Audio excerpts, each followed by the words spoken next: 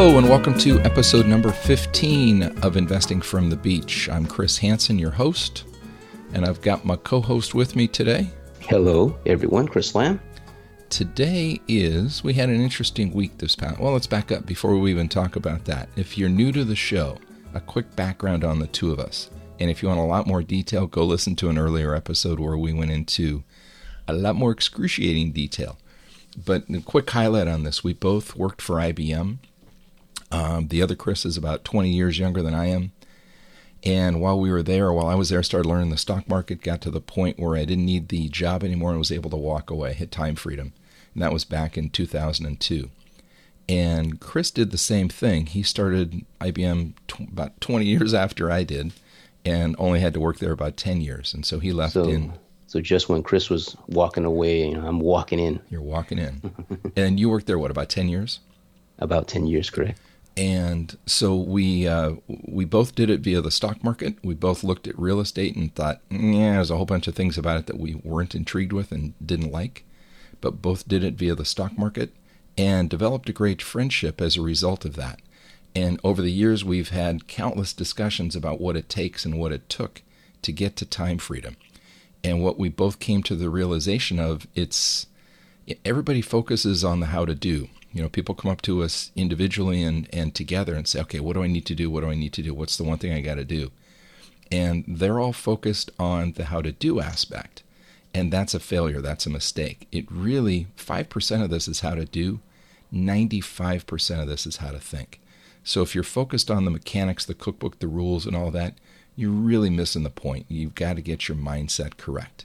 And that's the purpose of this podcast. We talk about the how to think aspects as it relates to investing and trading, whether that be, and it applies whether it's in the stock market, real estate, or whether you're opening up an Amazon affiliate business, you want to sell somebody else's stuff or their products or their services. If you're starting a small business, if you're entrepreneurial and self-employed, it's the same thing. 95% of it is how to think. And that's what we cover in the podcast. And that mindset is really pervasive through everything that you're doing, not just investing. So, try to apply it to whatever that you're trying to accomplish. It applies in life. It's just about everything you do in life with something you're trying to accomplish. That 95-5 ratio will serve you well. Yep. Don't just apply it to money. So since the last episode, in fact, interesting little note of trivia for those of you who have been listening to the show a little bit. The last episode we did was we entitled it Covered Calls. And surprising to me, that one has received by far the largest number of views in a week. In fact, it's had the largest number of views or listens, downloads, whatever they call it, of all of our shows. And so it was interesting to me to think, all right, if you put a keyword in there that says covered calls, we get the stock market community. I'm assuming what it is, but it generated a lot of questions via email and via phone calls. And one that came up, and it comes up regularly when you listen to people being interviewed on various podcasts. The question gets asked regularly, what is the one thing that you need to succeed? Chris, you get this quite a bit. Yeah, I mean, you hear it in sports as well, right? When they're asking a coach, right? And I always see the coach kind of like just cringe a little bit or shakes his head, or like, how do I answer that? Right? Because there is not just one thing. There is definitely not just one thing. I guess, if you lumped it, one thing you could say it's how to think, right? That's kind of a catch-all. But there's not just one element that makes the difference. There's a ton of moving parts. Now let's take a look and take a step back and realize or analyze why people ask that. Because I think the mind really says, or most people think that there's some type of secret or magic to doing something, or say, hey, it seems like it's too much. What if I just, do something simple? What can I just focus on? Right? The mind tends to be, hey, give me something simple to do. Mm-hmm. So it's like, what's that one thing? It's like, there's much more than one thing. Well, there's many one things. There is one thing, Chris. It's work. It encompasses many, many things. A little bit of it is the how to do, as we said. A big chunk is the how to think. But taking a step back from it, that one thing mentality, or, if you're listening to this looking for the one little nugget that you need to push you over the bar or push you to the next level, if you think back one of our earlier episodes where we talked about the operating system, That one thing, that's really, you're thinking like it's an app. There's one little task or one little, dot an I, cross a T type thing, that if you can do that, you'll get there. And you don't need that. What you need, using that app or that operating system approach, you need the operating system mentality. You've got to have the foundational elements in place, and then all the other pieces fall in. But if you're missing the base core operating system in your brain, you're going to struggle, and you're going to try and chase every single attractive lure, almost like a fish in the pond. The fisherman drops an attractive lure, and the worm didn't get him. Well, maybe the bright shiny thing will get him, or maybe something else will get him to bite. And you're like the fish trying to bite, or biting on every little lure that comes along. And if you want to become, that was a great analogy, if you want to become a big fish, you can't go chase all those little apps and all those attractive things. You've got to work on the operating system first. Yeah, and there's many pieces to the operating system, so you have to have the understanding that it takes time to develop that. And so there's not just one thing that, hey, if I just did this, then I'm going to be successful. Right? Not at all. And people will say also, so if it's not one thing, what does it take? I've heard someone say this a long time ago, and it boiled it down. I thought it was pretty good. It was pretty encompassing. I think it takes 3 things to succeed at whatever you're going to do. And I'll speak specifically to the stock market, but the same thing applies whether you're doing this in real estate, starting a small business, what have you. You got to have a strong work ethic. You cannot be afraid of putting out effort, and it's not something you say, all right, I'm going to spend 20 minutes today and expect to be, the king of my run, or the empire builder by spending 20 minutes at it. You've got to be willing to work. And early on, the work is not going to yield you any financial results. You got to be totally fine with that. You have to also, I believe, have a don't quit attitude that says, going in that you're going to get knocked down. You're going to get knocked, whatever analogy or metaphor you want to use. You're going to get knocked off the horse. You're going to get your teeth kicked in. You're going to hit levels of frustration and annoyance. And you have to have the approach of one of 2 things will happen. If you keep working at this, eventually you'll either succeed or you die first. And dying is okay. It just says you didn't have a long enough runway. But if you keep working at it, you'll get there. And so then it's just a question of, this is just what you do. I tell people, you sit in the boat, you sit down, you shut up, and you row. And you grab the oars and you pull. And you don't quit. Yeah, I mentioned to you before, Chris, on that one of the quotes that I like is that it has to do with the don't quit attitude. Mm-hmm. Hey, I will find a way, or I will create a way. Mm-hmm. But I'm not going to make an excuse. Yes. Right. So that's the don't quit attitude. You always have in your mind, whatever you're trying to do, you will find a way to get it done, or you will create a way to get it done. Right. But you got to go find a way. Someone has a way. If you're the first, then go create it. Yes. And I guess there's 2 thoughts of that. One is, and I don't ever want this to sound like, all right, we're able to do it, so it's like we're on the top of the mountain, bestowing wisdom and whatever the people down below. It's not meant to sound that way at all. So if it comes across that way, please don't think of it that way. In watching and looking back on what it took for myself to get there, and listening to what Chris described as he went through that, it's really easy now to see people that don't have, or that are not in possession of that don't quit attitude. Right? When it gets a little frustrating, they quit. Right? And I say quit doesn't mean they throw in the towel, but they stop. Right? They step away from it for a few weeks, even a few months. And that's a quitter mentality. You can't do that. I'll give you need a day to go cry about it. That's fine. You need 2 days. I'm okay with that. You need much longer than that. You got to do a gut check, right? Because that says you don't want it bad enough. And you don't view the frustration as a setback. You view it as something that you learned. And then here's an observation of myself back in school, when I was in school. I remember every time I had to solve a problem or even take an exam, it was very tough for me to move past that question or that problem if I couldn't answer it. And that was a drawback in taking exams, because you're timed. And I would always struggle to try to finish it because it was tough for me to leave a problem unfinished. So if you had 20 questions on the test and you're at number 8, if you're struggling with number 8, you couldn't move up to a number 9 until number 8 was mentally, done. Yeah, it was mentally tough for me. I guess, nobody ever taught me to test taking skills, right? But it was just something in me that said I didn't want to move on, and I got to get this. Interesting. There's along those lines, it reminds me of, what's her name? Carol Dweck writes this book about mindset, and she talks about a growth mindset versus a fixed mindset. And the idea on, trying to think of how you describe this real quickly.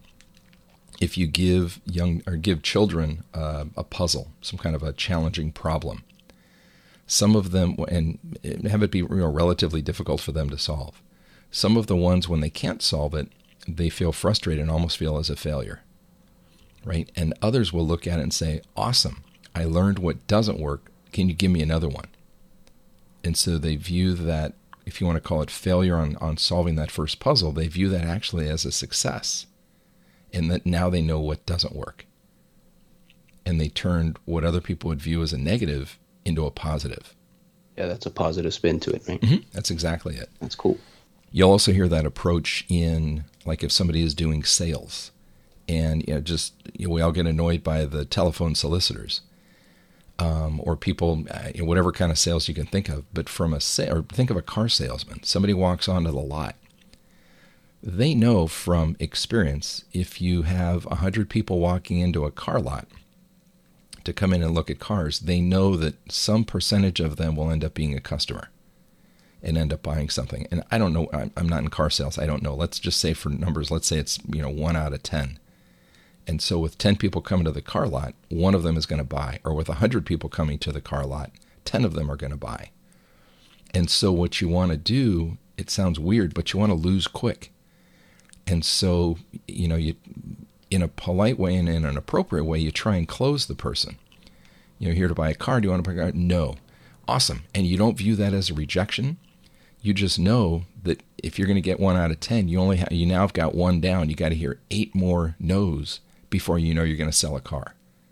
And so the thinking is not to be disappointed that somebody told you no. Just know that you only now have to hear 8. Now your goal is to hear it 7 or 8 more times. So now you get the win. And it's a reverse psychology thinking on that. It's not the quitter attitude that said, somebody said no, I'm never going to sell a car or sell a whatever. It's more so, what your batting average is, for lack of a better word. 1 in 10 will buy a car, and your objective is to hear no 9 times as quickly as you can, so that you can get that 10th one to buy a car. And then you get annoyed when number 5 says yes. You're like, crap, I got to start all over again because I wanted to get to 10. That reminds me of the book, How to Close Every Sale. Mm-hmm. Did you recommend that to me, or? It wasn't that one. There was one that I had. It was, I think it was Getting to Know, or I can't remember the Yes. Title. Getting to Yes. Maybe that's what it was. You should come up with a book saying Getting to Know. That's what it's about, right? Exactly. How many no's can you get to? Exactly. But the point on that is to have a don't quit attitude. And so back to what we were saying. So what does it take to do this, right? You got to have a strong work ethic. You got to have a don't quit attitude. And then you have to have an ability to follow instructions. And if you guys want an easy way to remember that, and, because we come from IBM, it's a lot of acronyms, you got to be very, very SAD. There you go. Right. Strong work ethic, ability to follow instructions, and don't quit, SAD. And so that ability to follow instructions, unless you're coming up with something that is brand new, that nobody has ever done before, and that really is only going to be a product or service, right? But the mentality and the mindset and the process you go through to bring that product to market is the same thing that's been done before. And so all you want to do is, find, whether it's a book, a class, somebody that has done what you're trying to do, and be sure that they've done what you want to do.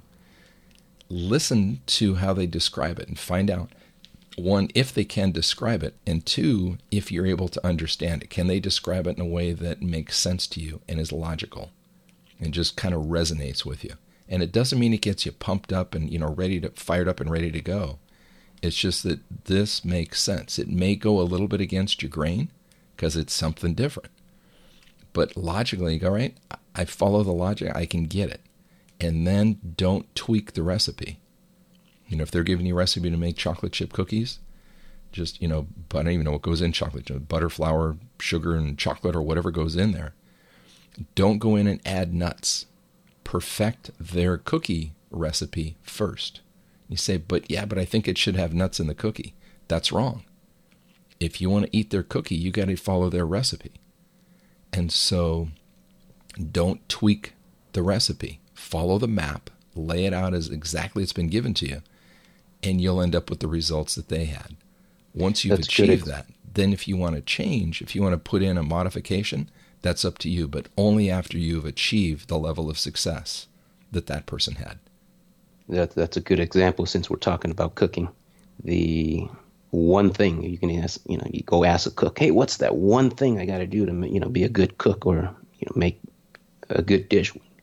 What's that one recipe? Or what's that one ingredient? It's like, that's what you're asking. Mm-hmm. There isn't one ingredient, right? Different ingredients. You got to learn how to use all the ingredients to be a good cook. And if you're following somebody else's recipe, the one thing you do is you follow somebody else's recipe. If you're coming up with your own, different story. But if you're trying to mimic somebody else's cooking recipe, you follow exactly what they do, how to do it, measure it out exactly, set the temperatures right, baking, cooking, whatever you're doing, do it that way. And then you too would see the result. So the one thing needed to succeed, bottom line, there isn't. If there is one thing, it's having the proper mindset. And you could divide, if there's three things, strong work ethic, SAD, strong work ethic, ability to follow instructions, and don't quit.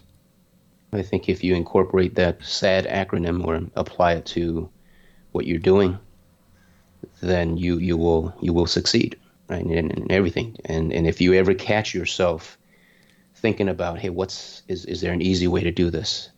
Is there a secret, or is there some type of crystal ball or something that I'm looking for? If you ever find your mind thinking that way, stop, because you're going down the, hey, I don't want to work. What's easy? And the moment that you find out that there's not one thing, you quit. We all have voices in our head, right? There's nothing wrong with it. It's not mental illness, but we all have these voices that pop up in our head every now and then. In fact, pretty regularly.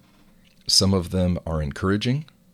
Some of them are discouraging. And you have to learn to recognize which one is talking to you and get it to quiet down. You just acknowledge it, say, hey, thanks for talking. You're an idiot. Sit down, shut up, but thanks for your input, and go listen to the other one. Or if you find you're listening to the voice and it's steering you in a direction you don't want to go, you either get the voice to quiet, or rather than listening to the voice, you start being the voice. It's going to turn into a psychology podcast here pretty quick if we're not careful, and I am not qualified. You're making me think about that show a long time ago called Herman's Head. Well, I never even saw that. Oh, yeah. It was just had a bunch of characters. Like each character is like his personality, and so there's all these people fighting in his head. Oh, interesting. Oh, cool. Yeah. So if this is the first time you heard about it, look it up. Interesting. So along those lines, so we're recording this on, not that it matters if you're listening to it later, but we're recording this on a Saturday. And the day we're recording early in the morning on a Saturday, the prior day in the stock market, we had a very large sell-off in the NASDAQ. And the stock market dropped big, at least in one particular sector or one index. And it was interesting. A number of phone calls and emails came in on Friday afternoon. So market closes 1 o'clock in LA, and started noticing notes coming in at about noon up until the middle late evening. People asking about, so wait a minute, the market dropped really big. Are you hurt? Are you helped? Explain how this works. And a chunk of those came from people with a strong real estate background. And the questions, rather than going through each one of them individually, you can lump them in a broadly categorically lump them. And it really came up with a few questions. One, they were asking, is the stock market real? What do you do when you have this, the NASDAQ was down 2% or whatever the percentage was that it was down, somewhere in that range.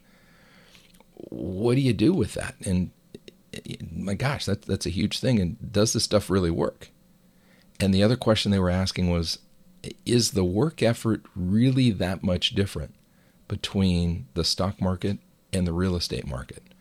And it's always amusing to me that those questions come in, and there's a lot of curiosity, if you will, when we get volatility in the market. And oddly enough, when you understand the stock market, the volatility is the greatest thing out there.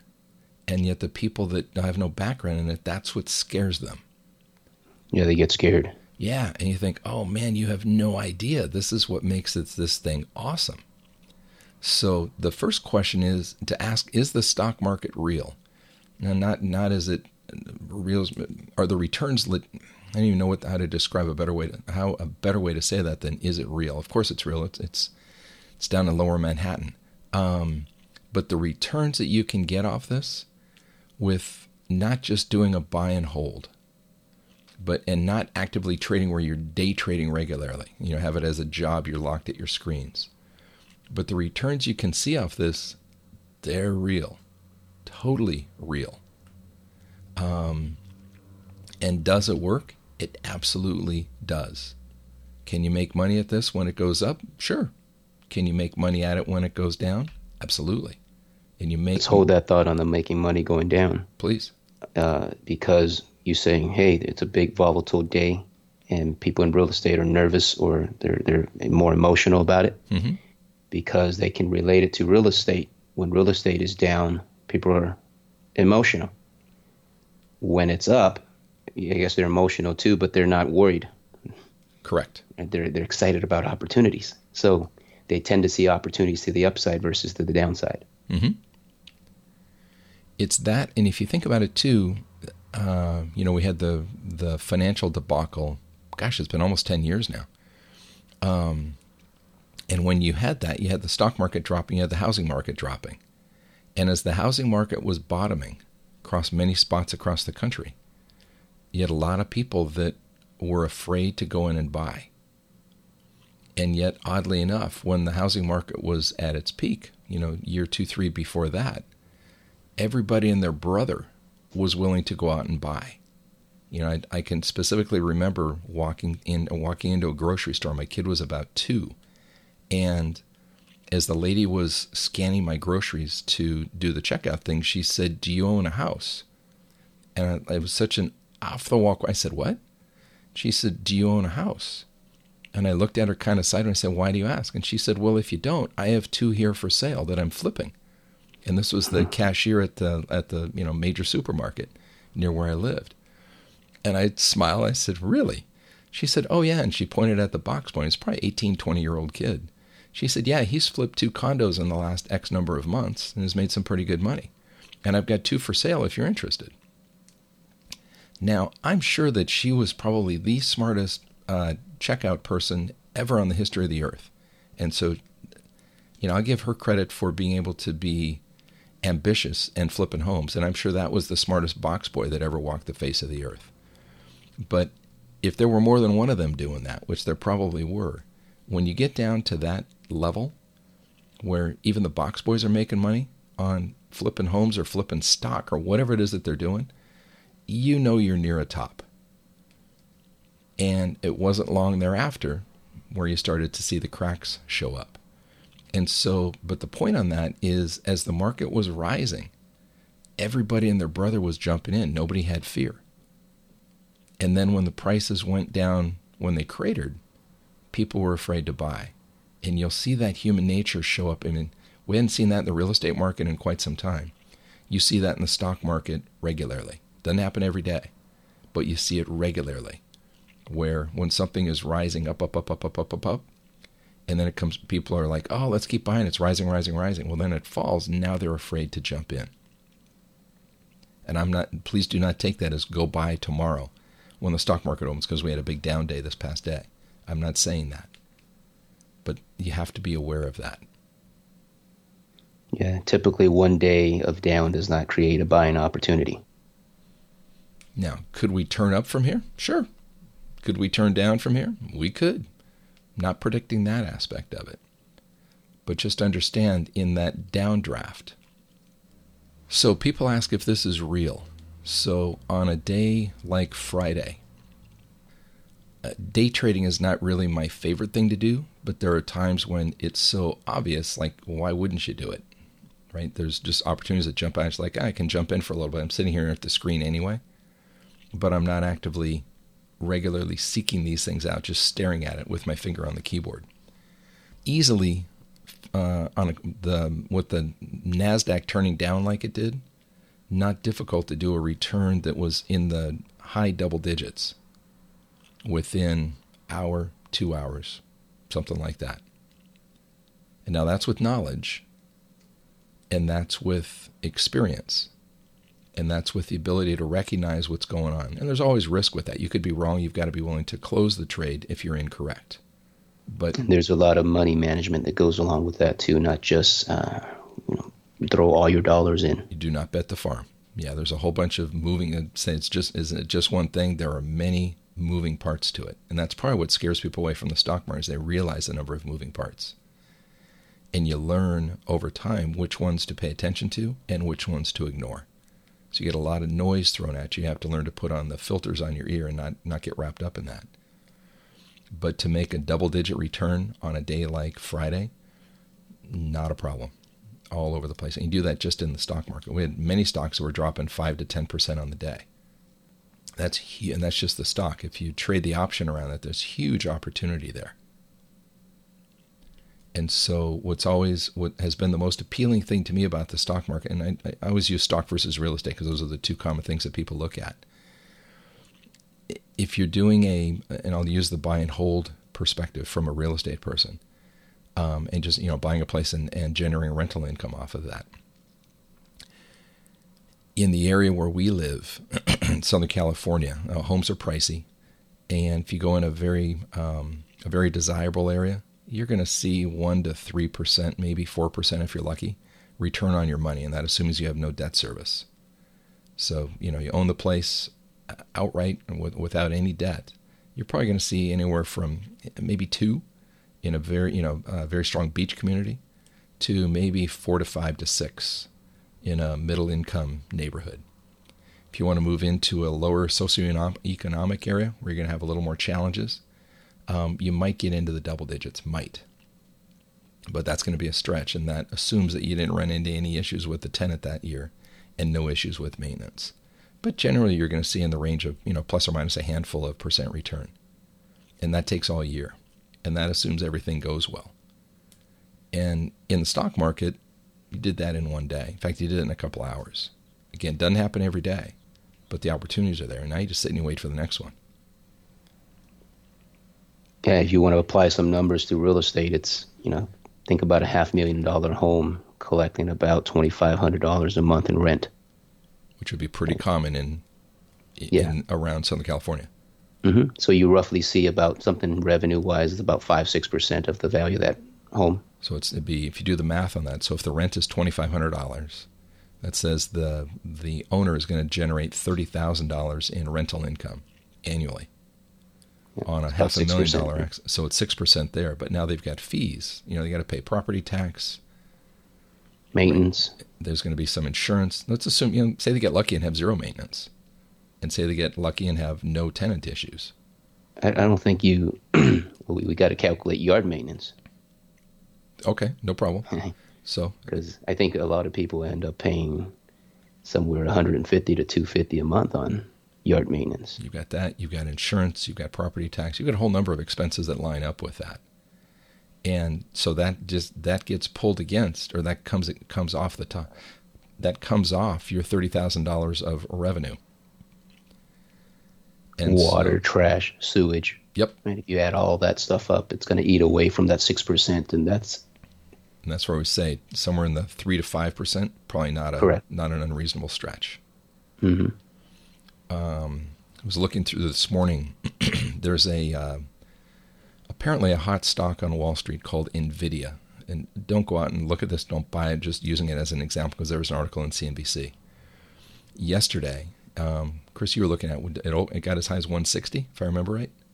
Yeah, just above 160. Actually, 168, I believe. Somewhere in the high 160s. And how low did it go? Do you remember? 140-ish, 142 maybe. So just for numbers, let's say it was 165 to 140. And if we're looking at this and we're off, I'm not trying to be precise, trying to give you an estimate. So it had a $25 range from 165 down to about 140-ish. So ballpark $25. 25 on 160 is about 15%. So that thing had a 15% intraday price swing. And if you're the poor guy that bought that thing at 160 in the morning because news came out, oh, this is awesome, let's keep going up, you are not feeling good when you wake up this morning and see that your $160 asset today is only worth $100, or $165 asset is now worth $140. You're feeling pretty stupid.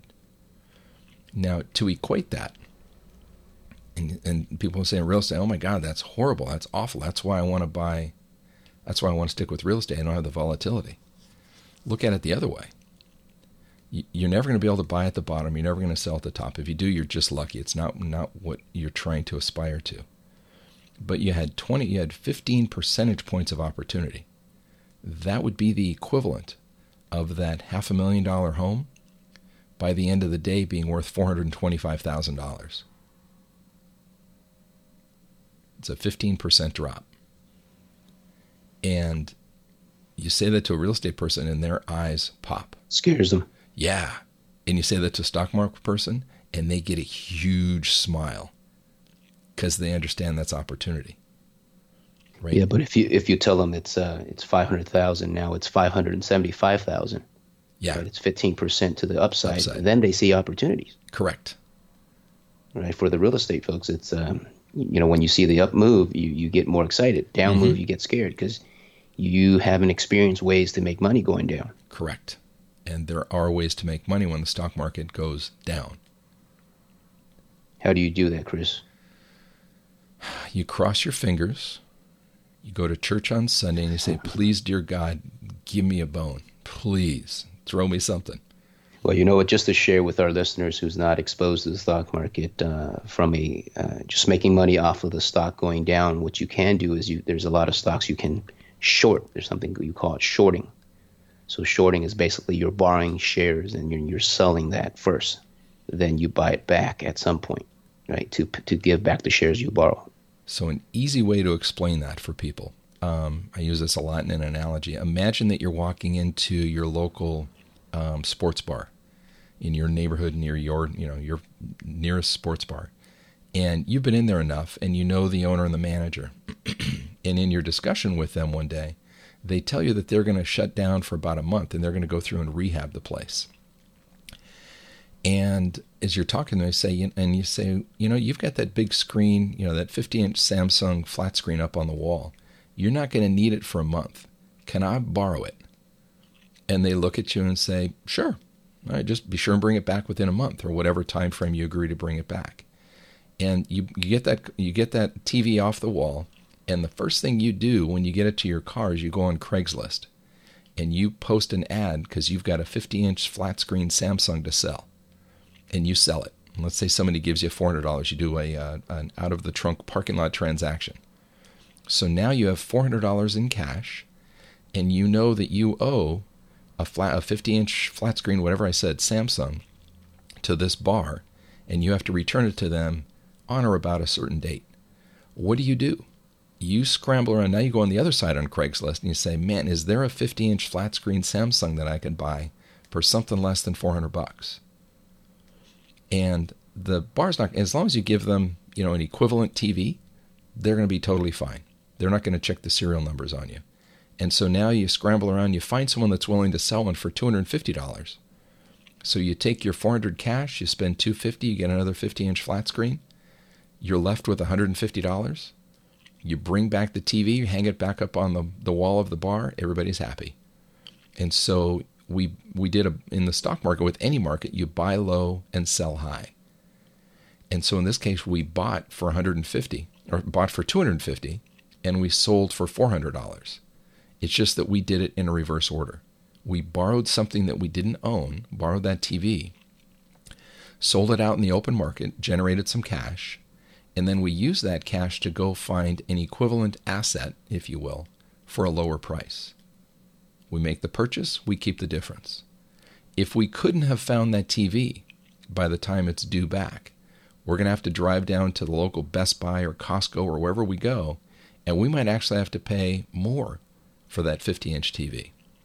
And if we have to pay more, then we take the loss. So we got to go down to Costco or wherever you're going to buy this thing. Let's say it costs $700. You now have a loss of $300, and that's the risk you take. And that same concept applies with stock. So you can contact your local stockbroker, your favorite broker, whoever you're using, and they call it shorting. Say, I'd like to short some shares of ABC stock. And there's some paperwork you got to fill out. But once all that stuff is set up, you go out to the open market, you sell, let's say it's 100 shares of ABC stock. And let's say it's $100 a share. So you sell 100 shares on $100 each. That generates $10,000 in sales proceeds. That $10,000 sits in your account at the broker, but the broker knows that you owe him 100 shares of ABC stock. And you hope and pray and do anything you can in your power to somehow convince the stock market to drop the price of ABC stock to something less than $100. Let's say it drops to $95 over the next X number of days, weeks. You've got $10,000 in cash. You have to buy 100 shares. The price is $95, so 100 shares at $95 each, that's $9,500. So you're going to use $9,500 of your $10,000 to replace those shares. So you do the buy low. The transaction is closed. You're done. You're left with $500. And so in doing that transaction, you made $500. You basically made it out of thin air. And people ask the question, so they get a little anal in the wrong way, like it doesn't matter. But they'll say, well, how do you calculate the ROI on that? You say, well, your return was $500, and your invested amount, I guess your buy price was $9,500. But if you think about it, you didn't come up with that $9,500 to start. So it's kind of an odd way to calculate ROI. But if you were to calculate it that way, it was 50. You made 5%. You made $500 on $9,500, ballpark 5%. But don't get caught up in the ROI. It doesn't matter what your returns are. The thing is that you do it correctly, and the money shows up. Whatever kind of return you make is not relevant. It's the same thing as don't worry about what the scale says. If you're going to do what you need to do at the gym, you will get to your goal. Correct. Don't worry about stepping on the scale. Yes. Yep. Did I explain the shorting pretty well? Yeah. I mean, you can just directly talk about the stock itself. It's the stock versus the TV. The stock is the same. These shares, there's no difference. There's no serial number in the shares. You can't really consume the shares. Right? So it's not like it's depreciating value or anything. It's just these shares. What do you call them? Fungible, Chris? Fungible. Fungible. Same thing as a dollar bill. I mean, in fact, these shares are actually more mint than the dollar bill because I can give you my dollar bill. It has stain on it or whatever, right? But the value of it's the same. So there's always someone holding, right, these shares, and they're not selling it. So if your brokers has some, then you can borrow them for shorting. But sometimes your broker may not have them, so you got to verify and check.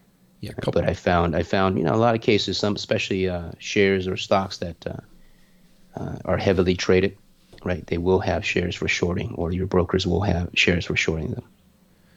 Now, don't go out there and just short just because you understand what shorting is, because that's an app, right? Yes. You got to have a plan. You got to have an operating system to make sense of all this stuff. There's many moving parts. Now let's talk about the other way of having when the market goes down and you can also make money. Chris, right? Before you do that, let me go back on that fungible thing to make that clear to people. Sure.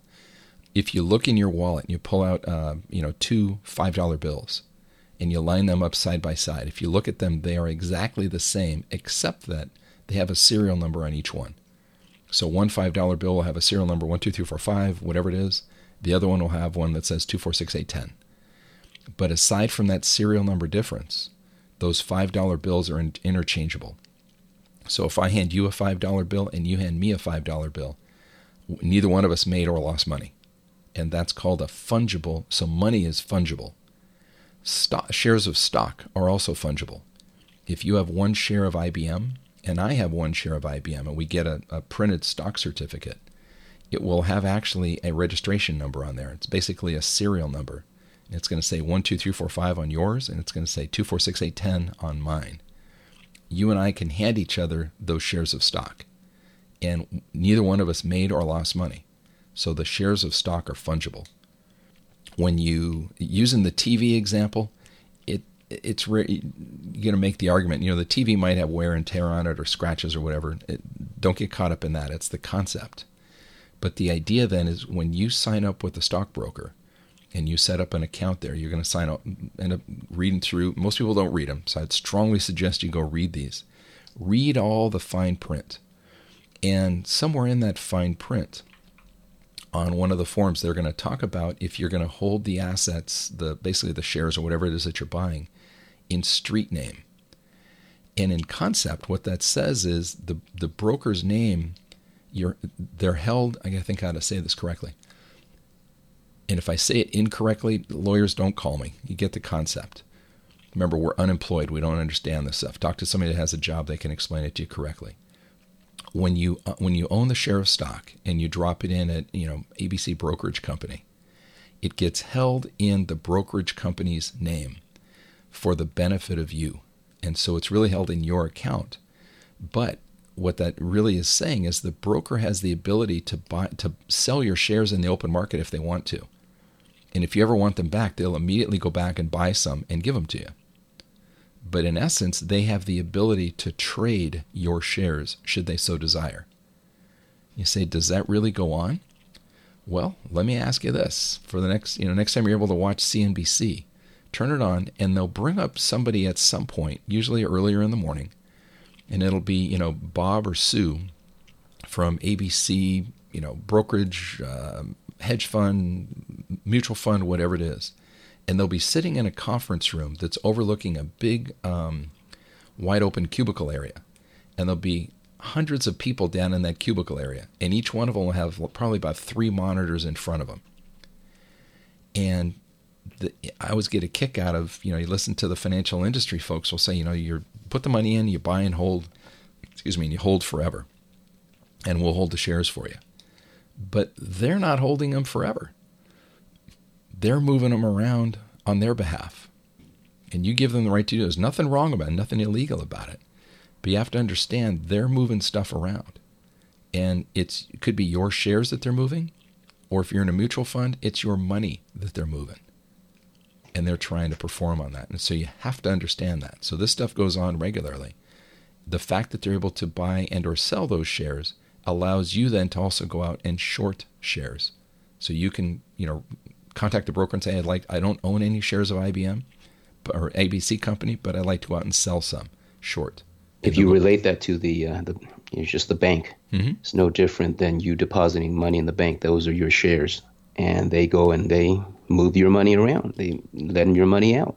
That's a great point.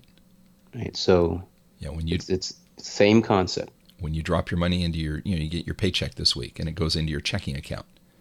You don't walk down, if your checking account balance is $9,000.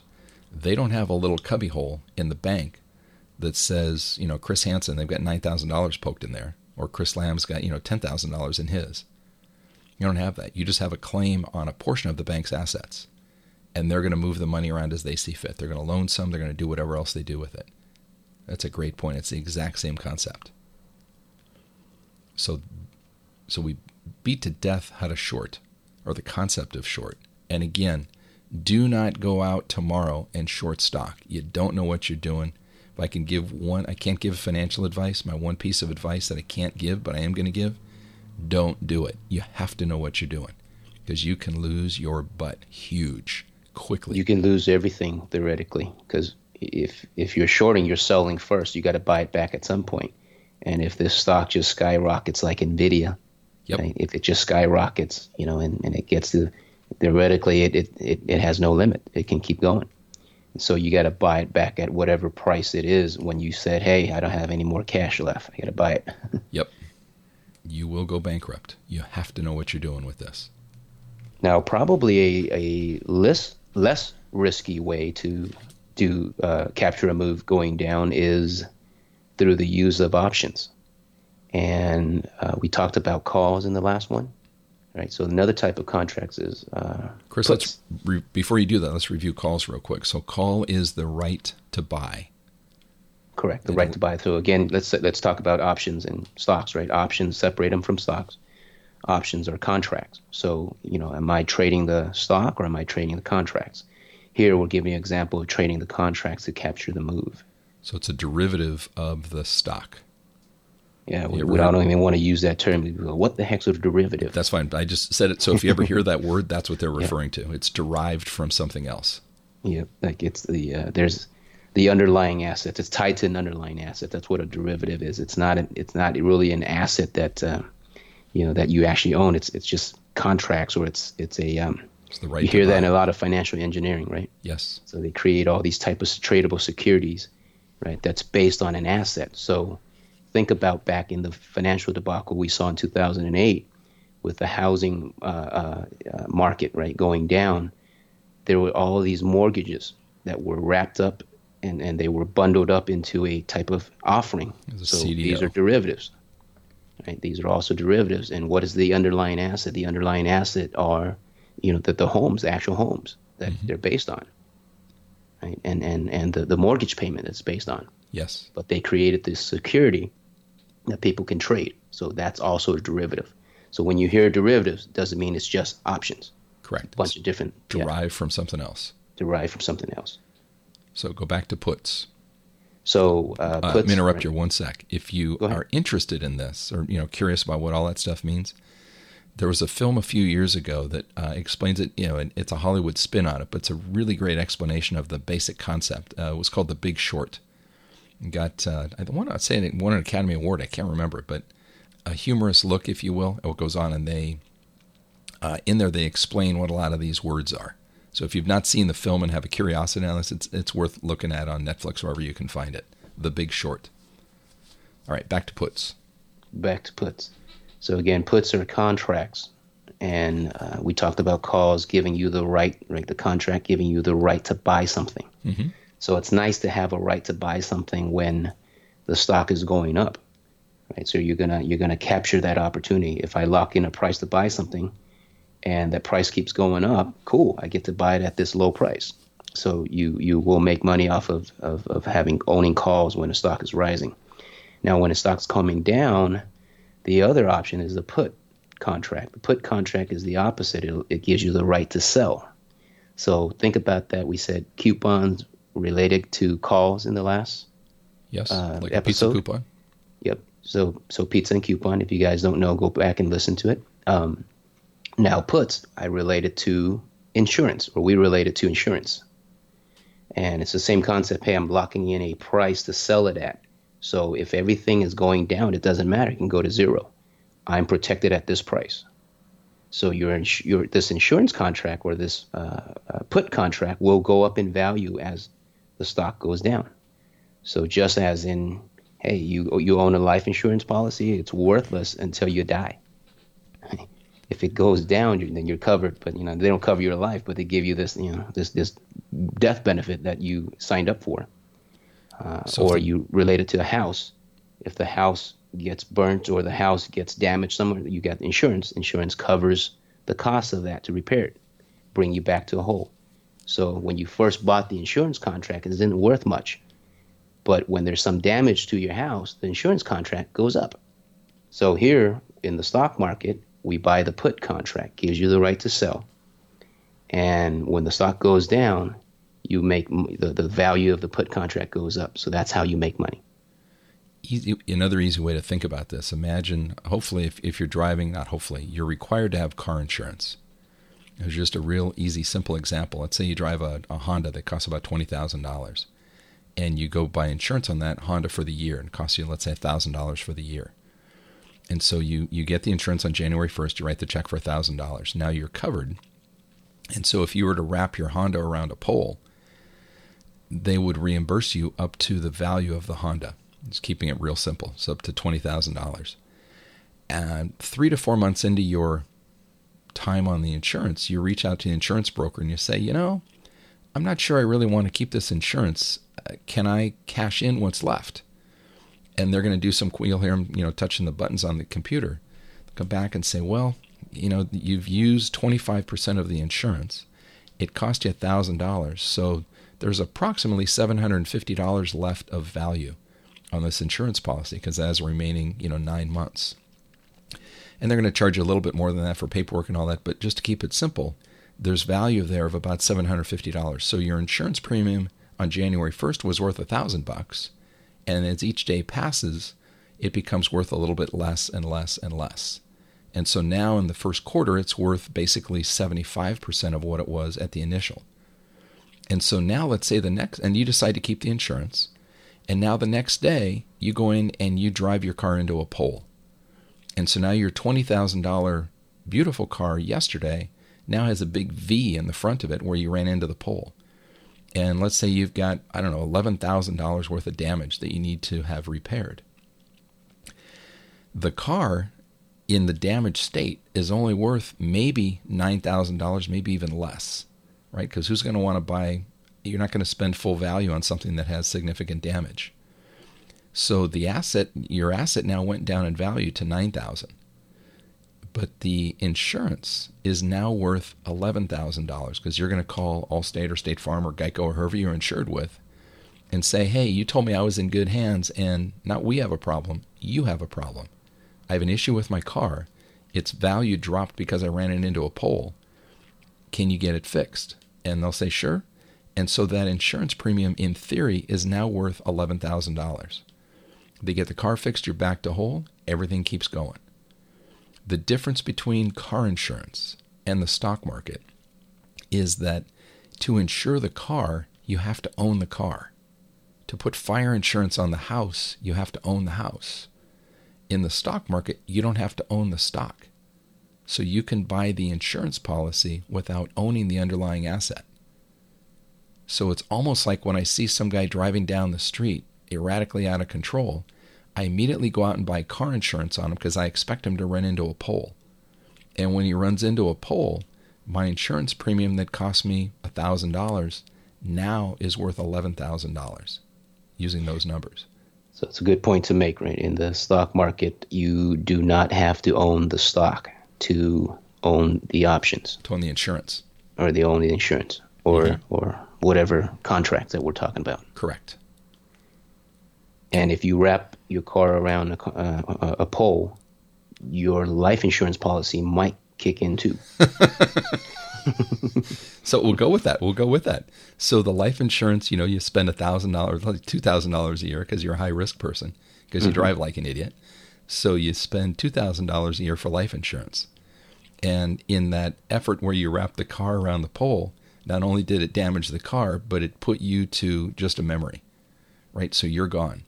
That life insurance premium on you yesterday had, just going with term, had a $2,000 value on it. Now you died. If you said the price, if put life insurance of $1 million on your head, that life insurance policy is now worth $1 million. Not to you, but to whoever your beneficiary is, whoever you elected to have the dollars roll to. And so it's the same concept. When the asset is worthless, when you become worthless because you die in the car accident from wrapping around the pole, the insurance goes up to its value. Okay, we'll have to change the topic. People are going to either laugh or go, ooh, that's gross. But that is what happens. It's for education purposes. Exactly. We're not in the business of motivation here. No. And it usually works this way too. If you ever, I've joked with people over the years when people say, so what do you do? And, when you trade for a living, you learn quickly to basically keep your mouth shut because you get all kinds of negative feedback from people. Or they want to tell you what they do on their weekends, in between when they're not working at their real job. And you learn to bite your tongue because if they knew what they were doing, they wouldn't have a real job. And so if they're doing that, they probably don't, they're struggling with it and they want to tell you what's right or what they think is right and see if you can give them some insight. And it's never worth your time. So you just learn to keep your mouth shut. But if somebody is persistent, what I've learned over the years is to tell them I'm in real estate or in insurance sales. I sell insurance. And if you are an insurance salesman, you know what happens when you say that you do that. People leave you right away. You'll never have to carry on a conversation. You got to chase them. And so if you want to have someone not talk to you, you're at a networking event or a cocktail party and somebody is boring and whatever else, you want to get rid of them, tell them that you sell life insurance and watch them. They'll turn and run away. It's a pretty good way to do it. Or you're an MLM business or something. Yeah, same idea. Yeah, tell them you got some Amway products you'd like to talk to them about. So back to the stock market with puts. So puts are effectively the insurance side of it, and so for the stock. And so if you're buying the put, you basically are buying insurance without owning the underlying car, house, whatever it is that you've got. Now, what's your risk when you buy puts? When I buy car insurance, my risk, and this is premium. Yeah, my risk is that I never cash it in, so I lose the premium. So if I have my $20,000 Honda and I buy insurance and everything is cool, I don't do anything wrong all year, I lose my $1,000. Right? That's the most I can lose. Now, I'm buying that insurance, one, because legally required, but two, because I'm protecting the asset. Imagine that I didn't own the asset. So I didn't own that $20,000 Honda. The most I can lose by buying the put or the insurance is the premium. In this case, the $1,000 example that we gave. So that's my risk. So let's go back to the stock example of NVIDIA. Okay. So they say the stock is at 160 and you see it's coming down. Okay. You want to capture the opportunity and you go buy I have two choices, right? I can buy a put or I can short it. So let's talk about the short we both know, right? Okay. Or we talked about it earlier. So in puts, let's say I buy a put contract that says, hey, I can right to sell. So I can sell, which is the strike price. Say I buy a strike price, call it just right at 160. So I lock in the price to say I have the right to sell at 160. I'm going to buy this contract that gives me the right to sell at 160. And there's expiration dates and all that stuff. But let's say that to own that right, it costs me, or just call it $10. And so the most I can lose, let's say the stock does not go down, it continues to go up or sideways or whatever. And I just, I keep on holding that contract. And eventually it's going to become worthless because the stock is much higher than 160. Or the expiration date hits. Exactly, or the expiration date hits and there's no need to file a claim because there's nothing to claim on. Correct. Right? You own this insurance policy. So essentially your $10 or $10 that you put in to buy this, you lost it. Goes away. That's the most you can lose. Versus what we talked about earlier in shorting, you can lose everything. Right? You can lose more than or everything you have. Right? If you don't buy it back, if it keeps running up and you're not going to buy it back, you'll hit at a point where you're out of money. Right? You can't let it. What the broker does is they're going to go, hey, you need more money in the account to cover it. So if you don't have enough money, then they're just going to liquidate, and then you see your account might be zero. Easy way to think about it, Chris. We were looking at NVIDIA earlier today. NVIDIA was at 25. How long ago? Do you remember? Early 2006, yeah. So in 06 it was at 25? About 18 months ago. Yeah. Wait, a little less. Yeah. Wait, 06 or 16? I mean, sorry, 16. Okay. See, I'm still a decade ago, man. You mentioned earlier how fast it's gone by. You said the financial debacle, it went back in 2007, 2008, or 2008. Yep. And it's almost 10 years. When you said that, I'm like, oh shoot, it is. Yeah. Because to me, it just seems like a few years ago. Uh-huh. Right? It does, or yesterday kind of deal. Yeah. Right? It's still around. Yep. And so in 2016, NVIDIA was at $25. Imagine that we're having this discussion about NVIDIA back in 2016 when the price is at 25. And for whatever reason, you get it stuck in your head. You say, you know what? This thing is overvalued. I think it's going to drop. And you and your friend have an opinion of that. One of you goes in and shorts the stock. So you sell short the stock at 25. The other person buys a put with a strike price of 25. And let's say they spend $3 for that. So Let's say they spend more than that. Let's say they spent five. $10 because they wanted to buy it 18 months out. Well, that's fine. All right. So they give Costs themselves more. plenty of time. So it costs them $10. And so one person puts out 10, the other one person sold first at 25. And NVIDIA ends up taking the world by storm. They're doing something with artificial intelligence. Stock goes running up. Up, up, up, up, up, up, up, up, up. And you and your friend, both of you are not willing to admit that you were wrong, and you hang on. You say, it's going to turn. There's no way it can keep going up. My neighbor works there. He's an idiot. There's no way that they're going to do that well. And it keeps going up, up, up, up, up, up. Finally, you wake up on early June and you go, oh my gosh, the stock's sitting up at $140. It's 18 months after that person that bought the put option with an 18-month expiration. That person lost $10. They lost 100%. So they lost, in theory, only $10, but they lost 100% of their $10. Full, absolute, complete, utter, total loss. Now the person, but they did limit their loss to $10. On the other hand, the person that sold short the stock at 25, now the stock's sitting up at about 140. And they finally say, that's enough. And they're going to have to go out and buy the stock for 140 that they had sold at 25. So they have a $115 loss per share. If they had done one share, it hurts a little bit. If they had done 1,000 shares, that's a $115,000 loss. They bought 10,000 shares, that's a $1.1 million loss. So it's unlimited risk when you short the stock.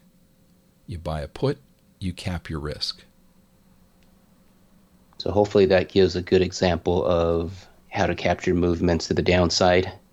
And for those that are new to the concept of shorting, hopefully that gives you a clear understanding of what you can do with the stock to capture that move down. And then we talked about puts, right, using contracts in the stock market to also capture the move going down.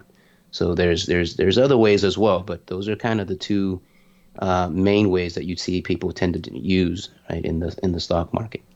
And we explain the risk of it as well, so you can understand. But again, this is education. Don't go out there and because you've learned how this app, operates. You don't go out there and start shorting. Just because you've driven a car in one of these online, driving things, you've driven a car on your phone and doing some kind of race thing, it does not qualify you to go out to Indy and take a real car out on the track. You got to go slow. You got to practice. So bottom line on this, there are ways to make money in the stock market when it goes up by owning the asset, owning shares of stock, or potentially owning a call option. And that limits your risk.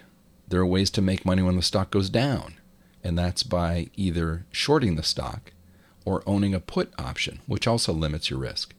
But just because you understand those are two ways that you can do it, there are other ways. But knowing those doesn't make you qualified to go do this. You have this. The one cool thing about the stock market is you can practice, right? You can do this on paper and, develop a set of rules or find a set of rules and prove that they work on paper before you put any real money behind this. And then when you're ready to start with real money, I can scream this at people. You have to start small. The emotions on this are going to drive you nuts when you first start off because the money comes so fast and it goes so fast. And you have to be prepared for that. So you have to be willing to start very, very, very small and to prove that it works. Yeah, so the volatility that you see in the stock market, that typically creates a lot of emotions. And so when people in real estate try to learn the stock market, they tend to be very emotional because of that volatility, because they don't see that in the real estate market. And so they'll complain about the volatility. And actually somebody with stock market experience, they love it because that's what you're looking for. That's where the opportunities come from, the volatility.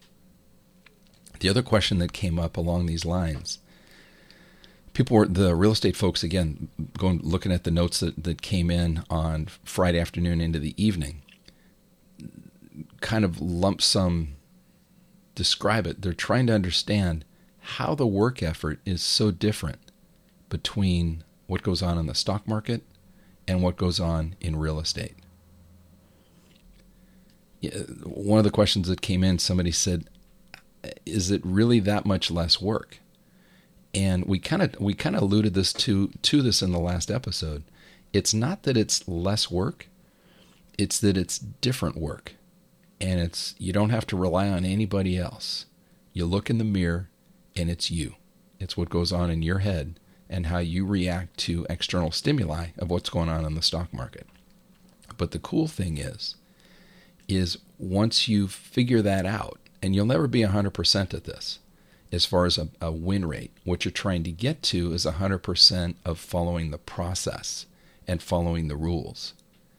And when you get to that point, and you know when you do that, if your rules are good, you're going to have winners, you're going to have losers. That's fine. That's expected. But that's what you're trying to get to. It's almost like a golf swing. You want to swing the club the same way each and every time. We've got a couple friends that are, one guy's a tennis pro, and when he hears this, he's going to start smiling. There's a few others that are very, very strong tennis players. And if you were to ask them to pick up a racket, they will pick it up and they will hold it the same way every single time. There's one way to hold a tennis racket. And they do that because they've done it thousands of times. And so it's the same process that they do. It's the same thing in the stock market. You do it the exact same way, again and again and again. And the objective becomes to follow the process. Yeah, I think when people are saying, they look at it and say, is it less work? Is it really less work? Because they're focusing on the execution.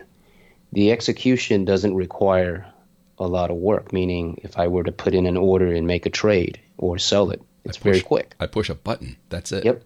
So it makes it seem like it's less work, but the work is in the preparation and the education and the learning. It's in your brain. It's in your brain. You can't just go in and start, putting in orders, right? So, if you first learn the stock market, that might be something that subconsciously, right, is in your head. You think, oh, it's very easy because the execution is so easy. It's not a sweaty endeavor. I don't need to deal with other people. That's a bad way of saying it. I'm not relying on other people. So it's a very solo endeavor. And there's no sweat. Literally no. You push a button on your keyboard. That's it. But don't forget, everything requires work. But until you get to that point, there's a ton of mental work that goes on. And so you can't twist the two. The one thing that I always think is interesting too, you just had a birthday, right? So you're in your 30s. You're going to be doing this the same way for the next 40 years. You'll be doing the exact same thing in 40 years that you're doing today, as far as what you look for when you make a trade and what you look for to exit a trade. Yet if you were in the real estate market, today with your youth, you might be going out and flipping homes, right? Going out and, doing the actual work yourself. And then over time, you're going to graduate and you're going to get somebody else to do the work. And then over time, now you may decide to become more of a landlord. And, right, your efforts change as you get more and more successful in real estate. Your strategies change. But what's fascinating in the stock market, my strategies don't change. The only thing that changes is the number of shares that I buy. But I'm doing the same thing that I did a year ago, 2 years ago, 3 years ago, whether I'm doing it with 10 shares or 20 shares or 200 shares or 2,000 shares or even more. And so you get to do it the exact same way. I do know there's a change for you, though. Oh, here we go. The fonts get bigger. It's the eyes. That's the only thing that changes. That's true. The fonts on your screen gets a little bit bigger. If you don't know what he's talking about, we'll go to meeting events sometimes, or we'll look at stuff together, and I'll bring it up on my screen, and I make the font huge. He's like, dude, you're like Magoo. What's the issue? Yeah, I see like one sentence on one screen, Your turn shall come, and I will let you know about it. Well, I know the vision, definitely changes right around 40. So yep. You got a couple years to go. That. So the work effort between the two is different, but it's really the learning effort, I think, is different, and it's the mental effort that is different. But one of them isn't more or less work than the other. It's different. But knowing what I know about both, I would never, ever consider switching to the other side. It's too much work, and the returns are not anywhere close to what I can do with this. And that's with knowledge and understanding on both. I think that's probably the key point to make, is when you understand both, there is no second place. And in this episode or just in the podcast, we talk a lot about real estate and the stock market. And it's not because we hate the real estate market. It's just that we know there's a lot of people out there pursuing real estate because they don't understand the stock market. And our goal is to share that with you so that you can see what we're seeing and that you can reap the benefits of what we're seeing. Yeah, make an educated choice. If you're choosing one versus the other, you don't know them both, you're making a mistake. If you understand them both. If I just knew real estate, if I just was doing real estate all my life, this is what I want to understand, the stock market. And if you know this, I would love to have that available to me. So it's not, we're not saying, hey, real estate is negative. If that's what you know, cool, stick with it, right? But now that you've heard about the stock market and what it can provide, what it can do compared to real estate, go explore it and see if that makes sense for you. If it makes sense. It goes back to the operating system. And if it doesn't make sense, terrific. The thinking is still the same. All the stuff we're talking about as to the how to think aspect is still the same, regardless, real estate, stock, Amazon affiliate, whatever. Still the same thing. To that end, or kind of along those lines, sounds like we're going to speak out of both sides of our mouth here. We're saying, either one is fine. What we have found, we've got a lot of people that I've trained in the stock market who come from a baseline of extensive experience in real estate. And what I found with that, and I hate to broad brush it, but it seems it's more common than otherwise. They have a little bit tougher time at this starting off than someone who comes at this without a real estate background. And the reason on that, I believe, is because they're much more emotional when they deal with the stock market, because they see the numbers quickly and the numbers freak them out because they're not used to seeing these kinds of ROIs to the upside nor to the downside that come that quickly. And they didn't have that experience in real estate. And so I have found, Chris, I think you've found the same thing, is that somebody that comes at this with extensive experience in real estate, their eyes pop when they see the ROIs that are possible with this. And then they get emotional and wanting to go get it quick. And they have to slow themselves down and learn it first because they've been successful elsewhere, and they want to try and translate that success into this. And everybody's got to start at kindergarten. And you can imagine if you're used to a 3%, 4%, 5% type of return in a year with your property, and then all of a sudden you see, hey, this thing, I can just make that in a day. I can make that in a day, make that in a week. Sometimes you make it in an hour. Sometimes you make more than that in an hour. But basically within that day, right, it's you can easily make that percentage. Yes. And so when they see that, it's like they're salivating, and that's the greed that shows up. That's the emotion. They're focused on the money instantly, and rather than focused on the process. Because remember, we said it still requires the work, you working the process, yes, and learning the process. So you don't skip that, right? You can't just get to the execution without the process. Mm-hmm. And if you're having a hard time thinking about that, if you're thinking about it from a real estate view, imagine that you walk up to a house that's got a for sale sign on, or it happens to be for sale, whether it's listed or not. And while you're standing there looking at the house, let's say it's a $500,000 home, suddenly, let's say you've got an LED sign up there that has the price shown on there. And suddenly you see it go up to $502,000 while you're standing there. And you look around the backyard and you come around to the front. And as you get back to the front, now you see it's at $505,000. And it's rising. You're like, oh my gosh. And you look at it, now it's $506,000. Now it's $507,000. And you watch it going up, and next thing you know, it's $509,000. You're going to get a lot of buyers, You're going to putting freak in. out. They're gonna start signing or putting in orders or bidding up the price of the home. Without even looking at the the other rooms. They might have just walked in and noticed, hey, it's going up. Hurry up, hurry up. But imagine how the real estate person would freak out if that was going on. And now imagine the person selling the house. They're smiling and laughing at this.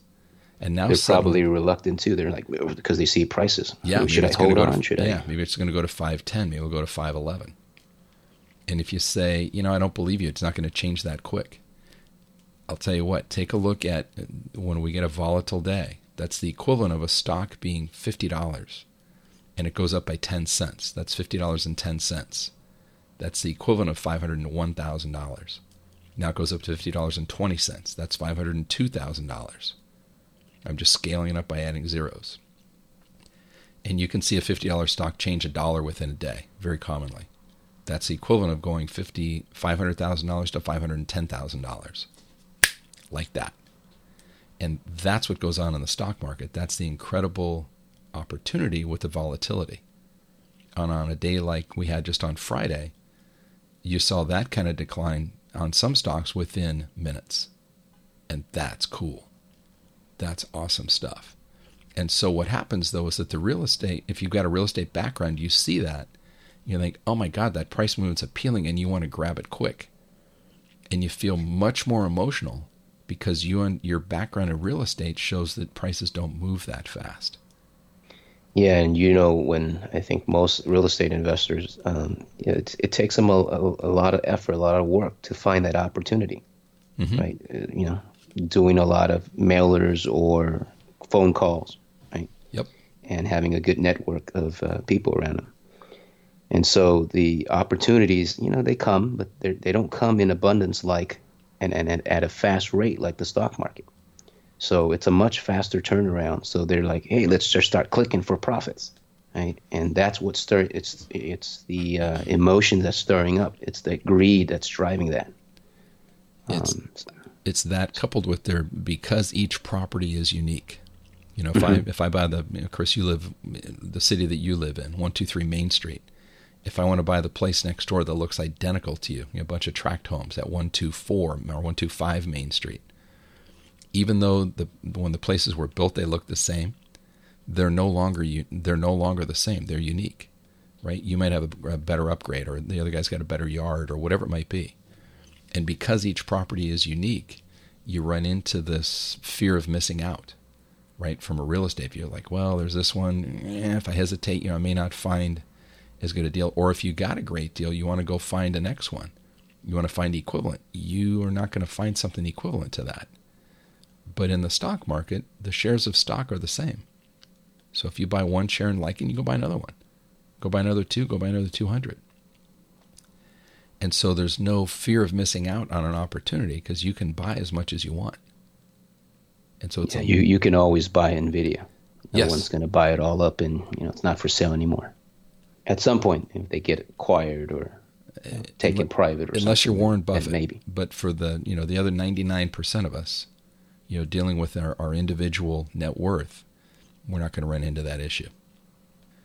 So I guess that's the conflict that people with real estate background have to deal with when they're approaching the stock market, and it's a subconscious thing. So hopefully, we're pointing out some things that might help people in real estate as they're learning the stock market. Right, that's what you might face, and that's what your brain goes through. And so if you find yourself struggling, really think about those things and explore what emotions you're going through. That's the voices in your head that we were speaking about earlier. And so you'll hear that voice in your head, whatever it's saying. You either get to quiet it, or you have to become the voice and talk over that. So now you're listening to something different than that voice in your head.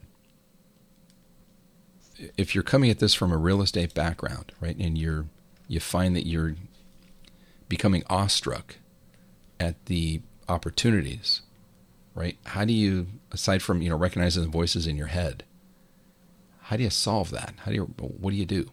What do you tell people? You got to recognize that emotion first, or the issue, and you can't focus on the money. You have to focus on your plan. So you got to come up with a plan. Focus on the process. focus on the process. And then the execution really is the last piece. You can't execute against a plan if you don't have a plan. So most people just go and execute. Like, what are you executing? Right? Just random things. It goes back to it's the op versus the operating system. So you could almost think about your plan as it's your operating system. You got to have that in place for you to execute. If you're just going based on an app, then you're just kind of all over the place, and the emotions will drive you, and you're going to experience a lot of frustration and losses as well.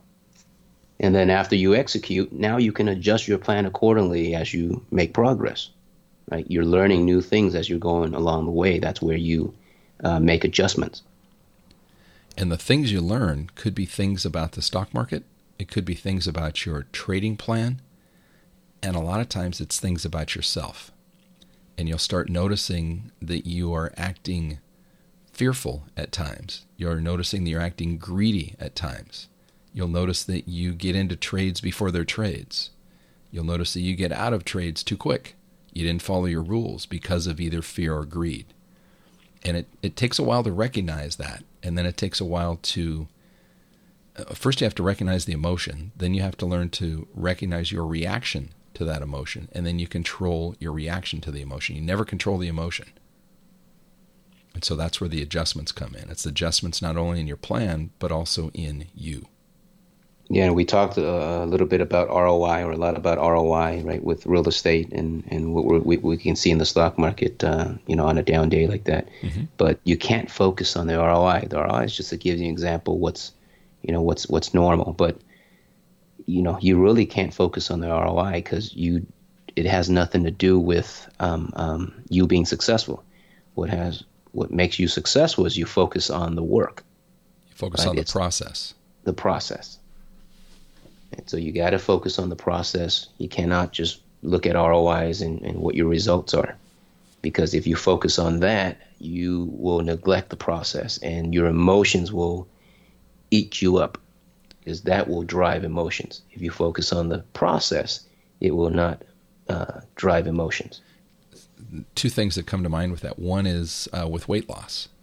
Right? If you focus just on the needle on the bathroom scale, when you step on it every day or once a week, however often you do, you get so wrapped up in that as opposed to focusing on the process, which is to move more and to eat less donuts, if you will, eat better quality, less whatever it is, but move more and a better quality input. And if you do that, the results will eventually show up on the scale. Maybe not as fast as you want them to, maybe even faster than you want it to, but you focus on the process. The other thing, Chris, you ran into this just this past week. You had some yard work done, right? Mm-hmm. There was a leak in the sprinkler system. And the result you saw was that either water coming up or not coming up. But you had to focus on the process. Where was the flaw in the system, if you will? And you focus on that, and the end result will be that the water leak is fixed. It's the same concept. And I can't focus on the water being, or I can't focus on the leak, right? Or, that there's a puddle of water there. I can't focus on that puddle of water. No, you focus on where, from whence it came. Yep. Right? What's the process to get from wherever it's coming from to end up being in the puddle? You don't dry the puddle and say, okay, problem solved. You got to figure out what's causing the puddle. And so you'll find with this focusing on the process and not on the results, that's not a stock market philosophy. That's not a real estate philosophy. That's something you apply to tons of stuff every day in your everyday life, right? Whether it's dealing with a sprinkler issue in the backyard, if you're a weightlifter, if you're going to the gym, talked before about the tennis pro, right? How you hold the racket. Same thing with a golf club. Right, it all boils down to you have to measure what you're doing, you're focusing on the process and doing it the same way again and again and again, rather than measuring the results. You want to get to the point where it's not that you can do it right, it's that you cannot do it wrong. And then the results start piling up. I mean, you pay attention to athletes, whatever sports they're playing, and there's always an athlete that when they're not focusing, or when they're focusing on the results, right? They tend to do not so well. Right? I mean, imagine you could see a basketball player, shoots very well, but all of a sudden starts struggling. It's like, why is that? Right? It's because they're focusing on the miss shot, right? Or they're letting some type of emotions get in the way, and then they may be taking bad shots as well. If they really focus on the process says, hey, I'm only going to take this shot when it is the appropriate shot. And then all else the result will take care of itself. And you cannot be emotional if you miss the shot. You are going to miss some. That's okay. You're going to miss. That's expected, right? When the person comes up to the car lot, you're not going to sell every prospect that walks onto the dealership lot. Yeah, but did you handle that customer correctly? Yep. Did you follow your process in delivering your service? And if you do that, some number of them are going to buy. Some number of shots are going to fall. Some number of trades are going to work. And then it's a matter of just adjusting the process and the rules such that it gets to an acceptable win rate. And then you just keep executing. You do the same thing again and again and again and again to the point that it gets boring. So bottom line, measure what you're doing rather than measuring your results. Correct. It's interesting, too, in the stock market, when you're new to this, people, if you start to say, hey, I'm learning the stock market, or I'm doing the stock market, they go, how's it going? First thing they want to know is how much money have you made? What was your most recent winning trade? What's a trade you just got into? They want to follow you. And that's somebody who has no experience on this. They never ask you, did you follow your rules? But if you talk to somebody that's a trader and that makes a living from this, if you get them, they're not going to do it in a group, but they'll get you in a one-on-one. First thing they'll ask you, and you look them in the eye and say, do you follow your rules? How'd you do on your last trade? Not how'd you do. Did you follow the rules on your last trade, both for entry and for exit? Or they'll ask you about your process, right? If they don't know what process you're using, they'll ask you about your process versus, hey, what stock should I buy?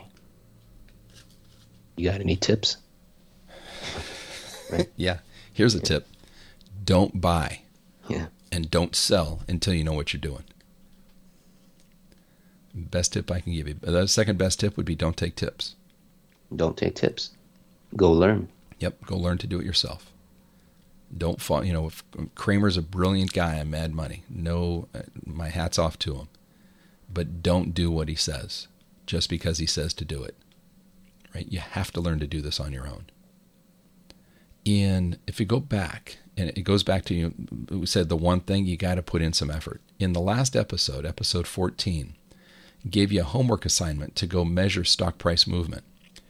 And go back and listen to the prior podcast episode. What it talked in there was to go pick 12 stocks and look and see how much each one of those stocks moved in a random month that you assigned it. From experience, just the way human nature, just the way humans are, Chris and I have kind of a side bet. Then we'll never be able to prove it. But we both really deep down know that only probably about 5% of the listeners took action and actually did as we suggested. And so if you're one of the 5, this whole podcast is directed at you. If you're not one of those 5 that did that effort, that went and did that homework assignment from episode 14, I really sincerely hope that at some point you decide to join the group of 5%. Because those in that group of 5%, they're loving their decision. But what's interesting is the choice is up to you. You get to decide if you're going to put out that effort to see if there's something there. No one's holding a gun to your head. This is not a, do this or you're fired type thing. You just have to decide to do the work and see if your eyes get opened. And it's really it's a unique club, if you will, of people that will actually take action and go do this. And it doesn't have to be around the stock market. It'd be whatever it is that you want to pursue. But it's a very limited number of people that will take action. And so in that membership club, if you will, there is only one requirement for membership, and that's that you're willing to do the work. If you did the work that we were talking about this past Friday, the market had the huge down day. right? The NASDAQ specifically. You don't know what that means, don't worry about it. Basically, the market fell a lot. A lot of stocks had 5 to 10% moves intraday. That's incredible. That's awesome. Easy opportunities to make money in the latter part of the week. And even with some of the stocks that don't move as well, right? There's going to be certain days like that Friday where it will move pretty well. Correct. And it doesn't even have to give you good opportunities. And it doesn't even have to be a particular day, right? And again, I'm not advocating day trading, but you just see the opportunities on those. There's sometimes it'll move like that for a week or 2 or 3, right? And that's why I had you go do the exercise to look at it over the course of a month. You say, well, gosh, it was such a good day on that one day. What if I miss it? I don't care. There's tons of opportunities that show up regularly just about every month. You know, prior to this big down day, the market's been fairly quiet, not a lot going on. But it's not going to always continue to be that way. We're going to have periods of volatility and periods of dead. And periods of volatility and periods of dead. It's happened historically, it's going to happen going in the future. But what's nice, though, is when it does move, those who prepared and who are prepared get handsomely rewarded. And all they're doing is they're executing against their plan. It really is as simple as that from a big, high-level, top of the clouds view of it. And so any call to action for our listeners? Yeah, so something you can think about doing. Think of some small goal that you want to accomplish. Let's say it's weight loss. It's an easy one. And let's say, you look say, man, I'd love to drop 20 pounds. Don't start with that big of a goal. Start with maybe 5, maybe even 3, 3 to 5 pounds, something like that. And with it, then find someone who's done what it is that you want to do. And they can explain or teach you what they've done. Now, with weight loss, it's pretty straightforward, right? You watch what you input and you go move more. But if it's something beyond that, right, find someone that can explain what they've done and or teach you what they've done. And if their plan makes sense, if what they've laid out to you makes sense and it seems doable, then just do what they did. Don't tweak it. Don't add, peanuts or walnuts or almonds or whatever to that chocolate chip cookie recipe. Kind of ironic, I used a chocolate chip cookie recipe and I said weight loss. But just go with what they told you to do and follow their instructions. And in order to get there, it's going to take 3 things that we started off with. That's the SAD, right? You got to have a strong work ethic. You got to be able to follow instructions and don't quit. Just pick a small goal and try that. It's not hard. It's not difficult. All it requires is that you take action. And we know if you'll take action on just this small step and other things we've talked about in this podcast, we know from personal experience on ourselves as well as teaching others how to do this. If you'll apply what we've taught in this podcast, you'll get to the point that the world looks a lot different. I describe it as Tuesday waves. And what you want to do, if you've ever had, during the summer, you'll have the opportunity with vacations. Go pick a beach. If you live near a lake, go to a lake. Go down there midweek when nobody is there and pay attention to the sound of the waves crashing on the beach, on the shore, on Tuesday. And you're going to find that they sound a heck of a lot different, so much better than the waves that you hear that everybody else does or gets to enjoy and listen to on the weekends. And that's why we're recording this podcast on a Saturday. On a Saturday. Saturday waves, not too good. Crowded. It's way too crowded at the beach. I don't want to be with all the other crowd. I'll go there on Tuesday when nobody is there. Well, you hear the Saturday crowd, not the Saturday waves. That's it. That's exactly it. You hear all the people, and not why you're going down there to listen to the relaxing sound of the water hitting. But it's our belief that if you'll implement and take to heart what we've talked about in this podcast, you too will get to the point of all you get to listen to by choice are Tuesday waves. Tuesday waves are the way to go. Thanks for listening. We'll look forward to speaking to you next time.